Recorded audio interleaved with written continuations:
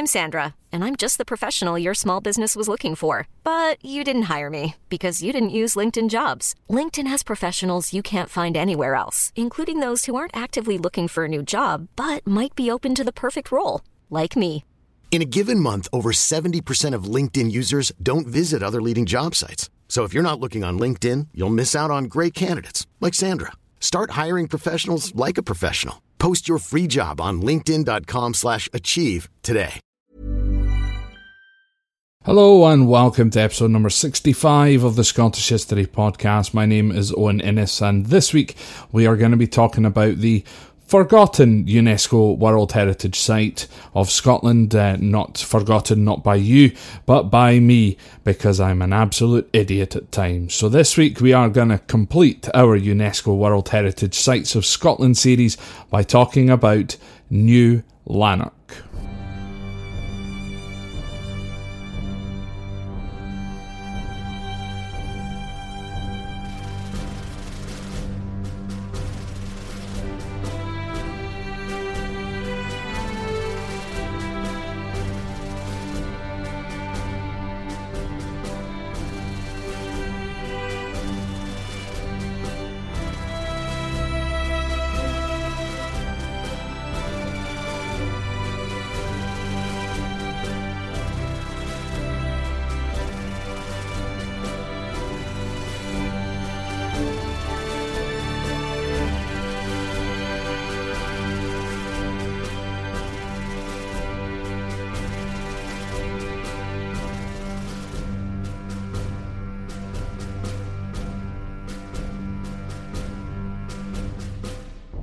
So in our last episode I did wrongly state that we had reached the end of our UNESCO journey.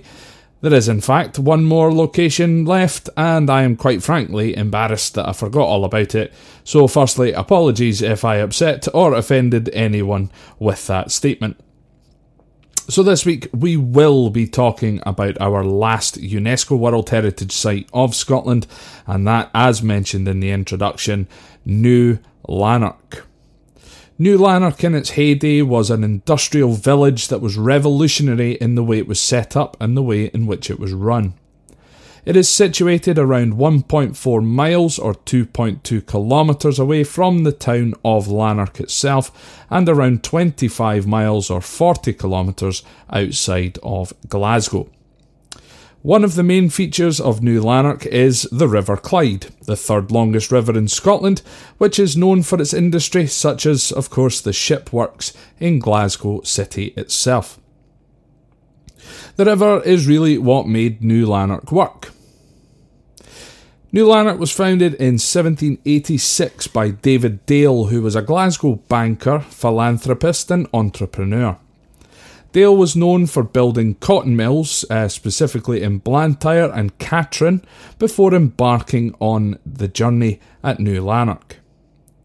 Dale was in partnership with a politician called George Dempster and an inventor called Richard Arkwright, who at the time was one of the richest men in Britain.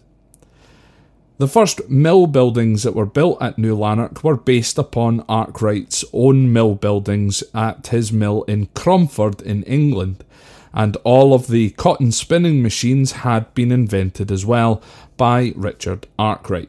Once the mills had opened at New Lanark, Dempster and Arkwright left the partnership, leaving David Dale in sole control of the mills.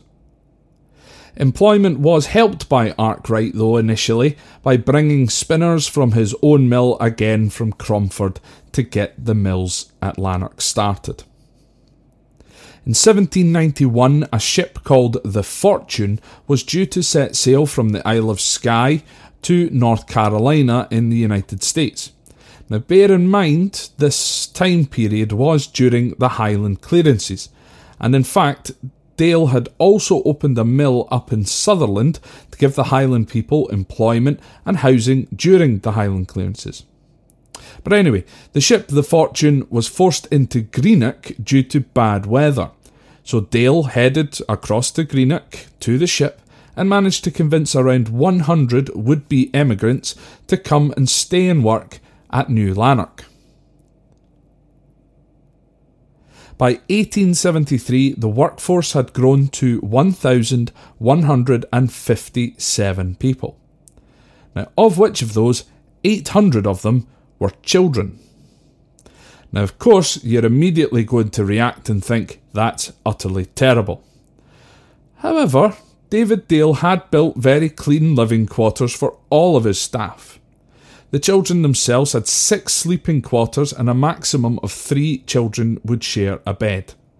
The beds were made from wooden frames, had covers, sheets and pillows that were all changed once a month.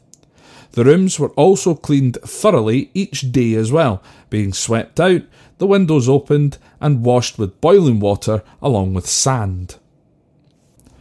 The working day, however, was a bit of a problem from the beginning. The working day was a long one. It started at 6 a.m. in the morning and finished at 7 p.m. in the evening. The workers did have a half hour for breakfast and then an hour for dinner. However, the food that was on offer was of excellent standard for the day in which it was supplied. The breakfast consisted of an all-you-can-eat porridge buffet, and the dinner was usually a broth soup with barley, good fresh beef, cheese, and herring and potatoes when they were in season. All clothes for the workers were supplied by the mill, and again of good, comfortable quality. By 1796, Dale had established schooling for all of the children at the mill. The youngest attended during the day, and the older, working kids had 2 hours of schooling at the end of their working day, where they would learn to read, write and do arithmetic. At that time, 16 teachers were employed just to teach the children. In 1799, Dale sold all his mills with a view to retire, and then he sold New Lanark to his son-in-law, a man called Robert Owen, for £60,000. Now, Owen was previously a successful mill manager in England before he even bought New Lanark. He had been the manager of a mill in Manchester before he'd even turned 20 years old. Now, Owen had met Caroline Dale, that being David Dale's daughter, and married her in 1799 and immediately set up a partnership to buy New Lanark from David Dale. The Owen family lived on site, and it was he who really gets the recognition for turning New Lanark into this revolutionary place where it was revolutionary to live and to work. Owen described the work that he achieved at New Lanark as the most important experiment for the happiness of the human race that has yet been implemented in any part of the world. Owen began his tenure by introducing initiatives that we still see in businesses today, from report books to stock control to ensure that the business was running efficiently. Now, Owen was originally seen as being more strict than David Dale, as now employees could be fired for theft, absenteeism and even being drunk on the job. However strict he may have been, he was, however, fair. He did introduce a 3-strike system known as the silent monitor, and it was colour-coded. So the colours were, first of all, you had white, which was excellent. You wanted to be in the white category. Yellow was your first strike, so that your work was good, but it could be improved, or your behaviour was good, but again, still could be improved.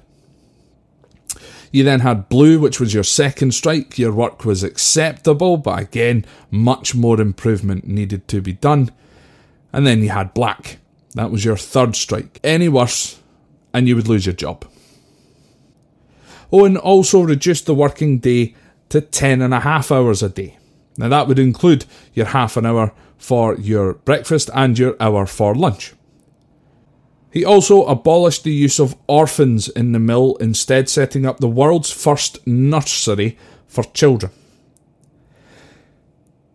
He also added to the village's mills by also adding a mechanics workshop as well as an iron foundry. Owen also helped to promote a community style of living in the village, but he did implement rules that everyone must have abided to, such as being sensible with your liquor. I think he didn't really like people drinking that much. All parents were now responsible for the actions of their children, and that all persons over the age of 10 that were physically capable of working would be engaged in legal and useful employment. There were 12 neighbourhood divisions, each of which had a spokesperson who formed a council to discuss village matters directly with Robert Owen. Owen also employed a village doctor, and he even employed a sickness fund that every employee paid 1/16 of their wage into, and then if an employee was too sick to come to work, they could withdraw funds to help them out. All of the villagers were also given allotments to grow their own fruit and vegetables if they wished to. Now, as mentioned before, Owen introduced education to the village, and he really reformed the idea of how education should be treated. In 1816, Owen opened his Institute for the Formation of Character, and in 1817 opened the School for Children. Owen believed that everyone should have education available to them. As soon as a child could walk, they were taken to the world's first nursery, which was run by 2 young female adults. This then allowed the mothers to return to work. Kids then aged between 3 and 6-year-old attended the infant school, where they would learn to share and be nice to each other, something which I think 3 to 6-year-olds need to be taught nowadays. At age 7, the children would then attend junior school, where corporal punishment had been abolished by Robert Owen. Owen believed that schooling should be interesting and fun. So instead, he employed music and dancing, played a major role in the school, as well as learning about history, geography, and art, as well as, of course, the standards of reading, writing, and mathematics. Owen did, however, encourage parents to allow their children to attend school until they were 12 years old. However, all kids, as I mentioned before, that were over the age of 10 and were physically able to work as well, would work. So they would work, and then for the last 2 hours of their day, they would go to school. In 1813, Owen opened the village store, which proved an instant success and is widely believed to have started the cooperative movement. The store sold fresh produce at affordable prices as well as other good quality goods, which really encouraged the workers to shop locally. All profits made by the store were then put back in and used to fund Owen's education reform plans. In 1825, Owen felt as though he should try and bring his so-called utopian ideas of living to the United States. Now, he sold the mill for £114,000, that's quite a profit he made on that, and he moved to the state of Indiana to set up a community there which was called New Harmony. Now, the New Harmony settlement ultimately did fail, however, it still does boast America's first ever free public school system, as well as the first free public library that both exist in New Harmony to this day. Owen moved back to Britain by 1828 after losing a vast amount of his fortune in the New Harmony settlement. And despite stating in 1817 that all religions were false, Owen converted to spiritualism in 1854 at the age of 83. He passed away on the 17th of November 1858 in Newtown in Wales, where he was born. But heading back to New Lanark, the New Lanark mills were sold to Charles and Henry Walker, and that was back in 1825. Charles and Henry Walker were the sons of one of Owen's original partners, John Walker. Things at New Lanark under the Walkers didn't change much, but they did receive a glowing review by the factory inspectorate in 1833. Now, the Walkers sort of got a bit fed up with New Lanark after a while, and they tried to sell the mills in 1851, but were unsuccessful. They wouldn't be able to sell the mills until 1881, when they were bought out by the Burtmire and Somerville of the newly established Lanark Spinning Company, and they bought them out for £20,000. Now, Henry Burtmire of Burtmire and Somerville really respected the principles and the values that New Lanark Village had set, and once again things continued without an awful lot of change. Birkmire did, however, upgrade some of the machinery on site as well as the living quarters. Now, Birkmire was also attached to the Gurrock Ropework Company, and rope making was then also introduced to the skill set at New Lanark. By around 1861, the number of people living at New Lanark Village had started to decrease, and slowly the homes started to feature more rooms instead of everyone just living in one room. Some of the walls were then knocked through to allow people a bigger home. In 1898, electricity was introduced to the buildings for the first time. This would be one dim lit light bulb in each room, which, let's face it, was a start. But then people started tapping into the supply to instead power radios and electric irons. In 1955, New Lanark was finally connected to the national grid instead of that on-site powerhouse. Now, the on-site powerhouse did supply the village with free electricity. However, the electric was switched off at 10 p.m. each night, but at 11 p.m. each night on a Saturday instead. By 1933, indoor taps and sinks were then installed, cold water only, of course, and the outdoor communal toilets were replaced by what are called stairhead cludges, or basically a stairwell toilet. So a toilet at the top of the stairwell rather than having to run outside. In 1963, a housing association was set up to refurbish some of the homes on site, but this all came to a halt when the Gurrock Ropework Company announced the closure of the New Lanark Mills in 1968. By 1970, the site was sold to a scrap metal company who came to remove the aluminium away from the site. The population of the village at that time fell dramatically to around 80 people. In 1974, the New Lanark Conservation Trust was set up and directed by Jim Arnold, who still holds the directorship post to this day, and they set about restoring the village back to its original state. The original Mill 1 has now been fully restored and turned into the New Lanark Mill Hotel.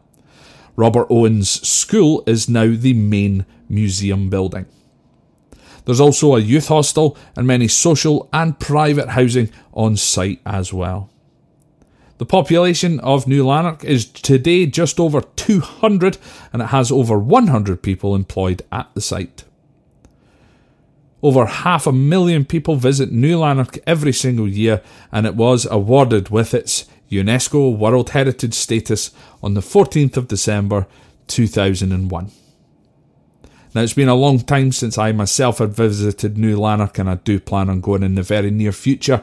So when I do go, I will take some photographs and I will upload them onto the social media websites. So that's it for another episode of this week. I don't know what I'm talking about next week. As I'm sure you're all aware, I've been kind of once again missing for a couple of weeks. Again, just work. I had my brother's stag do last weekend. I've been recovering all week from that. So that's why it's taken a while to get a new episode uploaded. So I'm working just basically around my own job at this moment in time. So hopefully I'm going to get back on top of things and get an episode out weekly. However, if you could just bear with me while I get that done, I'm hugely grateful for your support. If you want to get in contact and let me know what kind of subjects you want to hear about next, you can do so via email. So you can send me an email on scotthistorypod@gmail.com. You can use the website as well. There's an online form on there. Go to scotthistorypod.com. Down at the bottom of the page, send me an email on there. A few blank ones have come through recently, so if you have tried sending me a message and you think that I've not responded to it yet, send me another one because it probably came through blank. But you can also get in touch with me on Facebook, Instagram and Twitter. Just search for Scott History Pod and you'll find me on there.